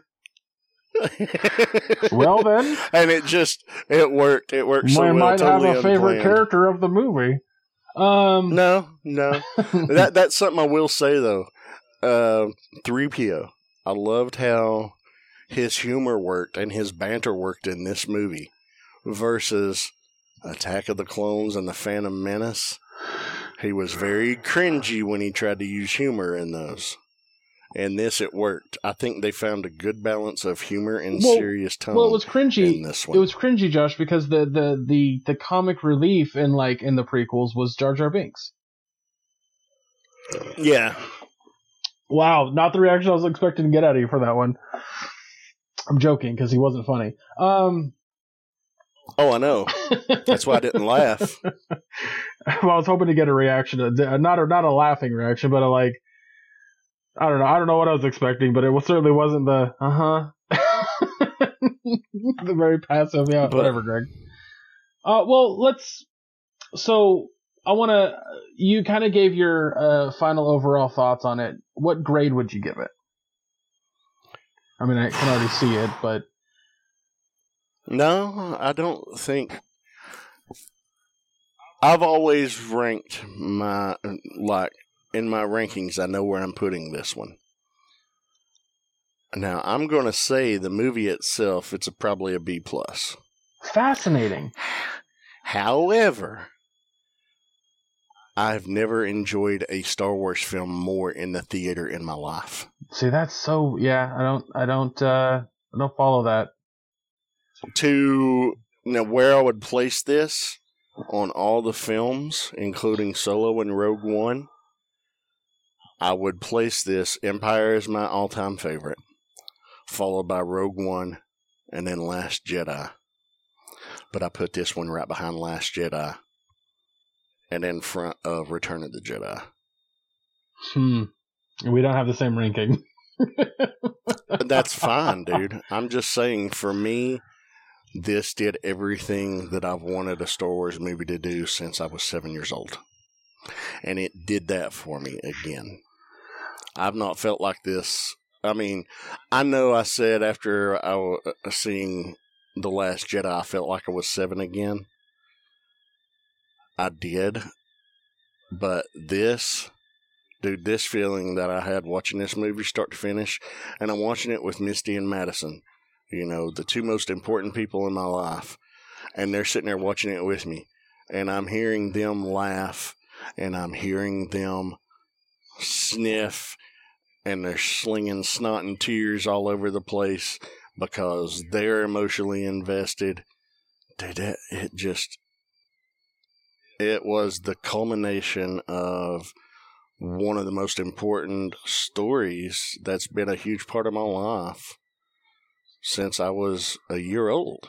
I mean, you know, it came out when I was a year old. I didn't remember it from a year old, but from the time I was 3, I remember Star Wars was everything for me. Star Wars for me when I was, because I've told the story maybe on the podcast, I don't know. I didn't get into Star Wars until like the mid 90s, and yeah, when the special editions came out, right before. Mm-hmm. Because anytime I had heard Star blank, I always thought it was Star Trek, and I always found Star Trek to be very boring because the stuff that I was into was, you know, like Marvel and cartoons and stuff like that, like things that were high impact, and I really hadn't been introduced to Star Wars. I just thought if it's anything like Star Trek, then I'm going to be bored watching it. So I never went into it. And it wasn't until like right before they came out, my friend had taken me to see a Star Trek movie. And I was like, oh, that was so much fun. Like, are all things like this fun? And I just said, fuck it. And I went and rented all the Star Wars movies. And I was like, wow, that was a blast. Like, that was incredibly fun. And then they came out with the remastered, and I enjoyed those. And then I got super fucking into Star Wars, like ridiculously so. Bought toys, absorbed any kind of video game I could get my hands on. I mean, I still have like the Monopoly Star Wars, Trivial Pursuit Star Wars, and my brother ended up getting me 2 of the same board game, but it's one from, I want to say the early 80s, but maybe it'd have to be after the 80s. It'd have to be after 83, because it's called Wicket the Ewok. And I have 2 of them because it's not a complete set in either one. So I think there's enough in both to make a complete set. I just haven't gone to the sake of doing it. But I remember going to the midnight showing of episode 3 and sitting in the parking lot with a bunch of other Star Wars fans, and I was reading off Star Wars trivia from my Trivial Pursuit game. Yeah, I remember you were saying that. Yeah, like, I have a lot of really great memories with Star Wars, including getting my tattoo when I was 25. You know, talking to the guy doing it, you know, telling me how much a fan he is and how much a fan I am, and going to Comic-Con and meeting, oh my god, why am I drawing a blank on his name? The original Chewbacca. Is it Matthew? Peter Mayhew. Jesus Christ. Wow, I can't believe I forgot that. The guy who, was in like, anytime you've ever seen Darth Vader on screen, the guy that's in that suit, I met him at a convention one time and talked to him for a hot minute. Getting into fun little debates about whether Han Solo shot first or what the fuck ever. Like, it's all been great, like watching Robot Chicken do their Star Wars specials and just building friendships over Star Wars. Like, it's always been something to look forward to and something fun.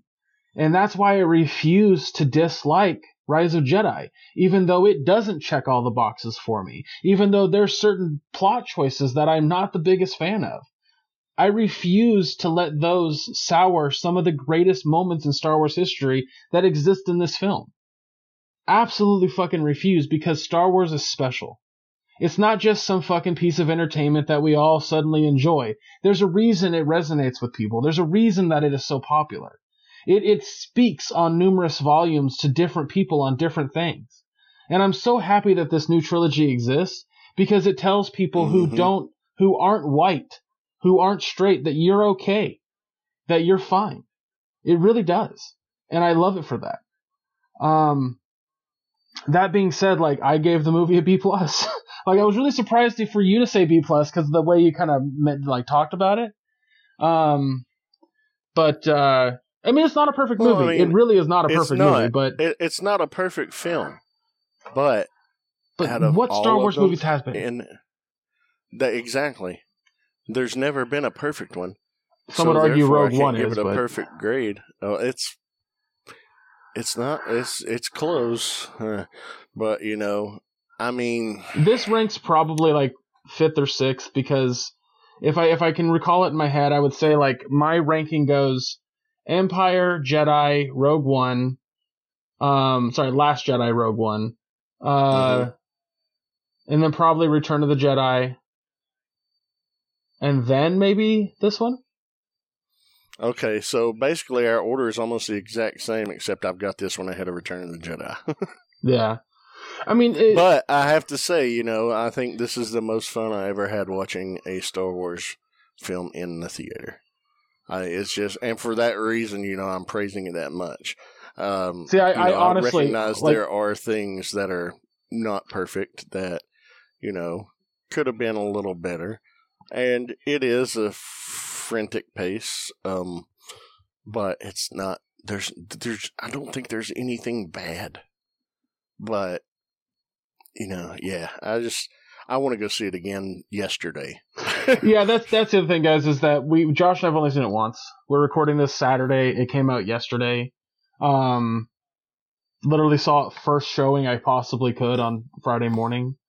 Same here. We were actually in the theater at the same time, even though we were 3 hours apart. Yeah. But you guys, you also have a different situation with your theater than I do. Like, I have 2 theaters in my area that have like 8 o'clock and 9 o'clock showings. Where our theater, I don't think they have any showings prior to 11, and also have to drive 90 minutes to get to it.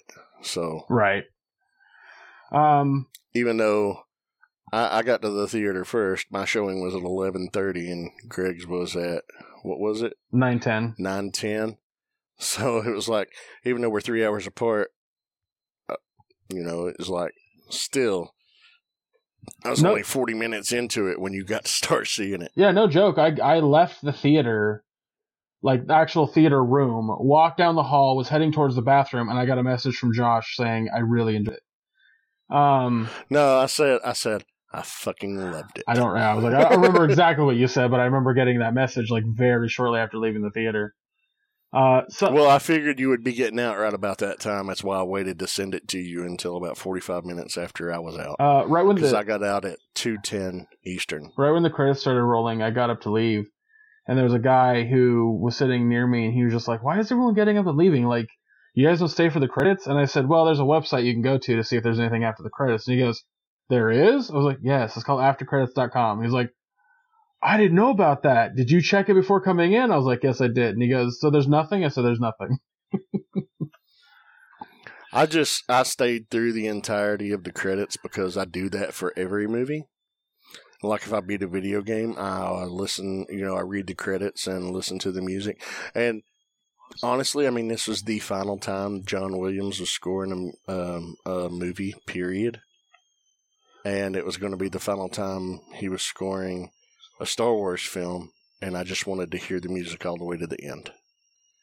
And also, when the credits started rolling, Carrie Fisher got top billing. And that was absolutely perfect. And man, yeah. So what's your grade? I mean, you said where you would probably rank I said B+. Probably about 5th. I said B+. Oh, you said B+ as well? Yeah. Okay, my bad. That's why I said I was really surprised to hear you say that, because I was giving it a B+ as well. I mean, it's very fun. Like, that's the thing about Star Wars. Incredibly fun. That's the thing about Star Wars that I talk about all the time, is like, I think a lot of people kind of lose that touch of like having fun with Star Wars, and they want something else. And I'm like, this movie is fucking fun. Like, it really is just fun. Absolutely. So I mean, you can break it down and critique it all you want and say like what you prefer, which we did. But at the end of the day, like, did you have a good time watching a Star Wars? Because I did. Yep. So I absolutely, and I wish I could say that about every single Star Wars movie, but I can't. But that's the thing. There's no rule that says you have to accept all or nothing. You can enjoy certain aspects and dislike others and still be a fan. yeah. And Well, it's totally okay. We should wrap this little thing up because it's gone way longer than I thought it was going to. Look, you were like, I want to try to keep it in an hour. I was like, okay, Well, that was no fucking word. Originally, what's even maybe stupider, dumber, whatever. I originally was like, oh, we're just going to discuss the movie. We're discuss the movie for a half an hour, and then I have a little thing on the side that I wanted to do. When Last Jedi came out, something that Josh and I experienced a lot was people misunderstanding parts of the movie and having really stupid questions that maybe they should have been paying attention to. So the Nerdist has literally a list of 100 questions that they want answered. What? Yeah, and I read like the first 3, and we're like, it's in the movie. It tells you what the fuck is wrong with you. So, but I'm gonna Nerdist. Wait, Nerdist itself, or these are questions that people are asking? Nerdist themselves. Literally, the headline is 100 burning questions we have after Star Wars Rise of Skywalker. Question number 1. How did zombie Palpatine return? The recent finale of the Star Wars Rebels opened the door for forced time travel, but instead we got dark science cloning secrets only the Sith knew. I feel like they just answered their own question, but whatever. I mean, oh god. Okay. My argument for that one would be, hey, he's got followers. You see those people kind of keeping him alive? They probably recovered his body after he was thrown down that shaft. Yeah. Like, it's not hard to believe that, but whatever. No, not at all. I mean, he had a lot of attendees. Number 2, who is Rey's grandma? Like, really, who in the galaxy is making sweet Sith love to the Emperor? Spoiler alert, it doesn't fucking matter. Yeah. We know Luke's grandma, Shmi, and it's established as canon that Palpatine never put his willy in her hoo-hoo. Yeah, so might be he just kind of showed up as force presence behind her and kind of did a little magic hands, shimmy, and boom. But let's say Sheev Palpatine really did go and fuck. Old Sheev is sheathing his sword. Let's say he did go and fuck some lady. Let's consider that he's basically Genghis Khan. Well, he's also, he did this before he was, the attack by the Jedi on me left me horribly disfigured.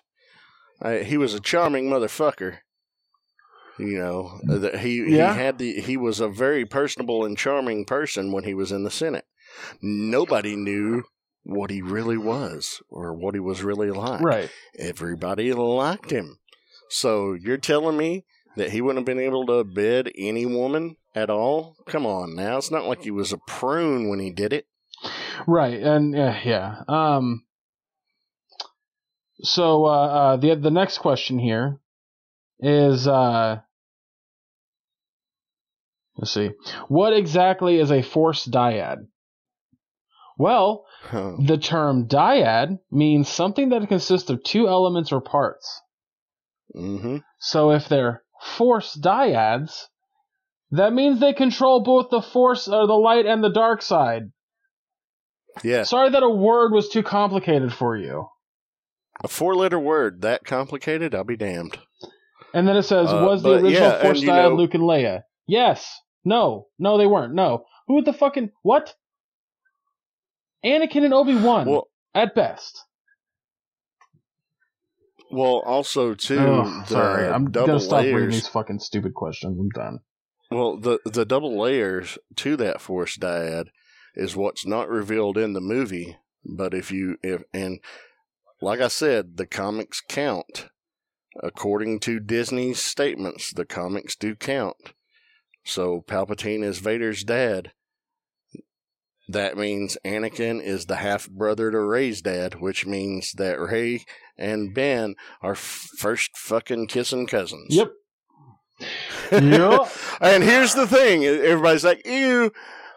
Leia slipped Luke the tongue. So, shut the fuck up. Oh, I watched... Here's the thing. Here's a fun part, Josh. I watched a trailer for Empire. And in the trailer, it was like, romance, and just shows a kiss between Luke and Leia. And I was like... Yep.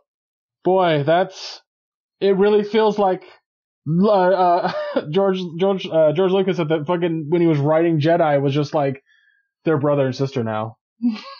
Like last minute sort of thing, because of how it was marketed. Not just shown in the movie, but how it was marketed. Mm-hmm. Which, again, I'm not critiquing, but then, good Lord, does it look like that now. Oh, go ahead and pick another random question. Okay. One of these random absurd questions. Give me a number, and I'll just find that one. 17. I lost the article. Give me 2 seconds. How the fuck did I lose the article? Jeez. Hold on. History. I don't know. History. 100 burning questions. There we go. What number? 17. 17. Why did JJ and Lucasfilm do Kelly Marie Tran and Rose so dirty? Okay. How was she done dirty? I kind of mentioned it a little bit earlier. Like they. I mean, I don't see that they did her dirty. It's just that character didn't have a big part to play in this movie. Yeah, I think that was literally it. Like, she was in the final fight. Like, she had a few lines. She had a couple of scenes. She was in the finale. She pled with Finn to come with them. That they were leaving, and Finn stayed behind and said, "No, I'm taking this ship out. Go without me." She had a few lines of dialogue and everything, but she wasn't a pivotal part to this. The only reason she was a pivotal part in The Last Jedi was because when Finn was going to use an escape pod to find Rey to get her away from the First Order's tracking, she caught him. And then through happy accidents, they discovered, and concocted their crazy plan with Poe and Maz. That's the only reason that she was a big part of the second movie. Right. It wasn't necessary to have her part of the main crew. No, it wasn't a personal slight. It wasn't an attack on her. It wasn't doing her dirty. It's just that's just what this character's role was in this film. Yeah. I mean, stories aren't determined by, well, this actor has to have this big a part. No, you write the story, then you cast the part. Give me another number. 32. 32. A lot of these questions are actually stupid, and it looks like they were fishing for questions to make a 100 list. But anyway. How much of the movie was it Adam Driver? How much of the movie was it Adam Driver actually in the Kylo suit? Who cares? That's not how movies work. What, you mean to say when he had the helmet on, it may have not have been him in a few scenes? that's what they're asking. Oh my God. Stuntman? I mean, it's a fucking dumb question. Stuntmen work on every movie, and, even though it may look like a certain actor in the scene, it's their stunt double. Who fucking knows? That's a dumb question to ask, and how is that a burning question? I don't know. One more number. I haven't eaten dinner, and I'm hungry. Oh, okay. Honey, pick a number from 1 to 100. 77. 77. Why did we do Order 66? Anyway, 77. I don't know, but now we have to. So 77 is, if it was on Ahch-To, wouldn't Rey have heard the call of the saber while she was there? I assume they're talking about the call of Leia's saber. No. Why? Yeah. Why would she? She already has Luke's, so... She already has Luke. She already has a tool. She's already been pulled in. Why would something else pull to her that, that's... I don't see any reason why it would. All right, do 66. Okay. Where was the second First Order transport, the one Chewbacca was actually aboard? I'm pretty sure when it showed them with him captive, there were 2 transports there. I remember seeing 2. I'm pretty sure. I'm pretty sure I saw 2 sitting there on the fucking desert. I mean, I'll have to watch it again, but I'm pretty sure there were 2. Just because one took off first, Finn didn't see which one took off. He just said, Ray, they've got Chewie, and pointed into the fucking sky. Yeah. I mean, shit. Yeah, Rey didn't see which ship at all. Like, at fucking all. She was concentrating on Kylo. Yep. Alright, so, yeah. 100 burning questions that most of them aren't even relevant and don't need an answer. No. And some, if you had paid attention or understand how things work, wouldn't need to be asked. Yep. All right, guys, we're gonna wrap this up. Like I said, I haven't eaten, but yeah, Josh and I both really enjoyed it. It's a solid fucking Star Wars movie. I don't know why you would hate it as much, but whatever. To each their own. If you didn't like it, let us know. If you loved it, let us know. If there's an opinion that we gave that you didn't agree with, let us know. Seriously. All of the links to our social medias are down below of the not video. I almost said video. Down below the show description. The show description. Thank you. So yeah, hit up any of those and let us know. I mean, like any social media that you have, we're on. So just go follow us there.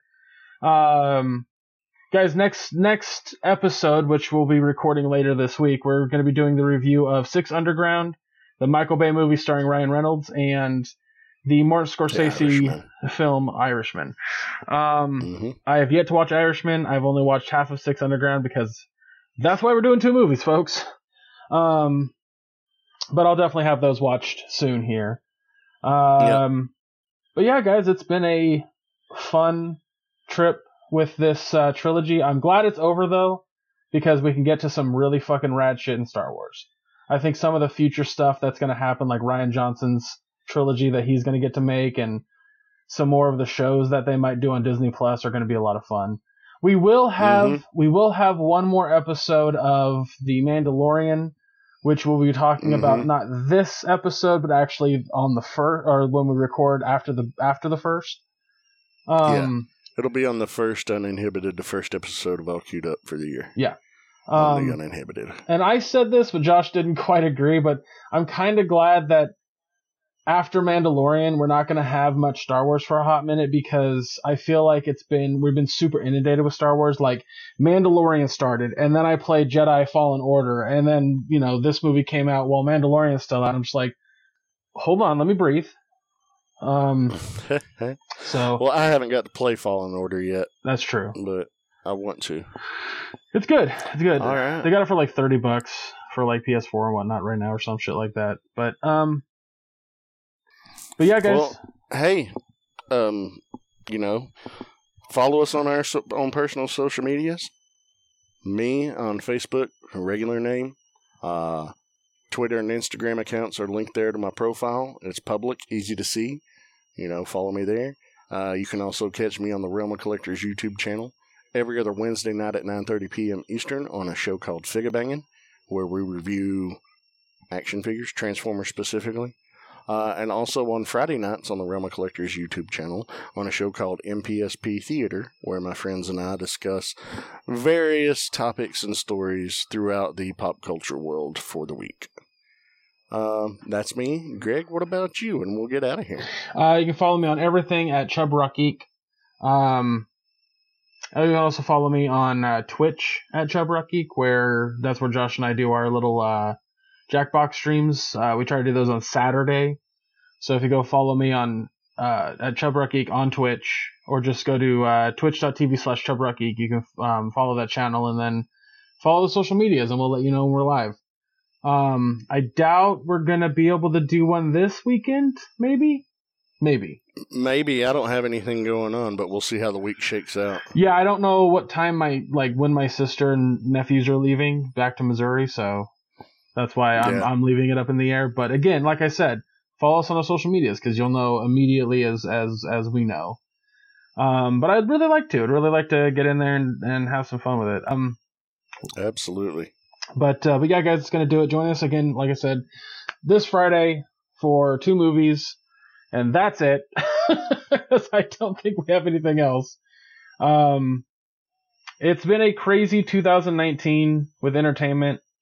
This is actually the second to last episode before this little side episode before the beginning of the year. So we'll see how 2020 shakes out. But guys, again, thank you so much, and we'll see you next time.